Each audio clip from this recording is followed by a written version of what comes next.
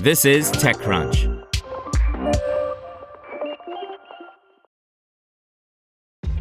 This episode is brought to you by ShipStation. You know, some things take a lot of work, like sending little robots to far-off distant planets. And just as that's challenging, so too is running a successful e-commerce business, especially when there's so much to do. So I want to introduce you all to ShipStation. Now, I love using ShipStation because of its easy-to-use dashboard, which makes managing orders and printing labels a breeze and super smooth. Oh, and the customer service is just out of this world. It's exactly what you need to help grow your business. Sign up for your free 60-day trial at shipstation.com/technews. That's shipstation.com/technews. Byju's cuts valuation ask by 99% in rights issue amid cash crunch, by Manish Singh.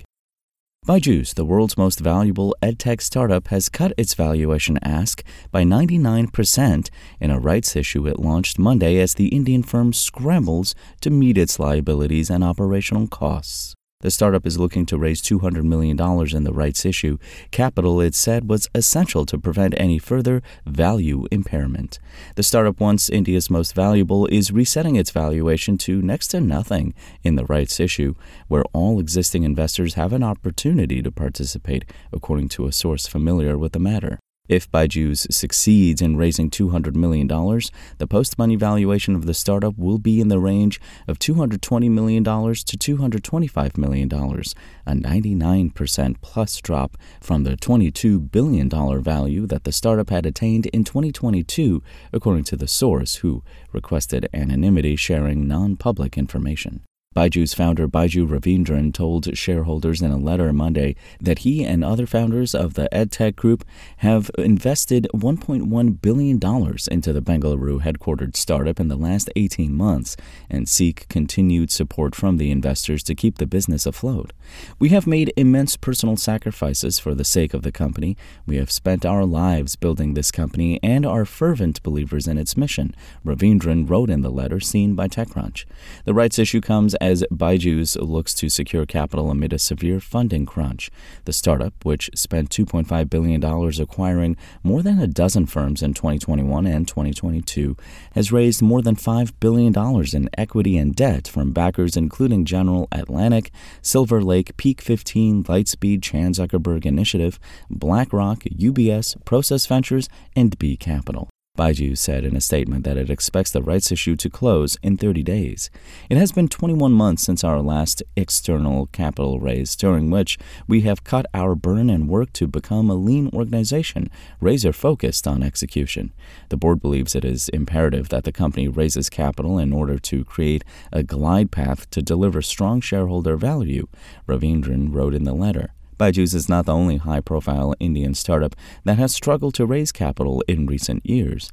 Online pharmacy startup PharmEasy cut its valuation by over 90% to below $600 million in a rights issue last year. The startup had raised over $1.5 billion in equity and debt prior to the rights issue. Byju has been chasing new funding for nearly a year. The startup was in the final stages to raise about $1 billion last year, but the talks derailed after the auditor, Deloitte, and 3 key board members quit the startup.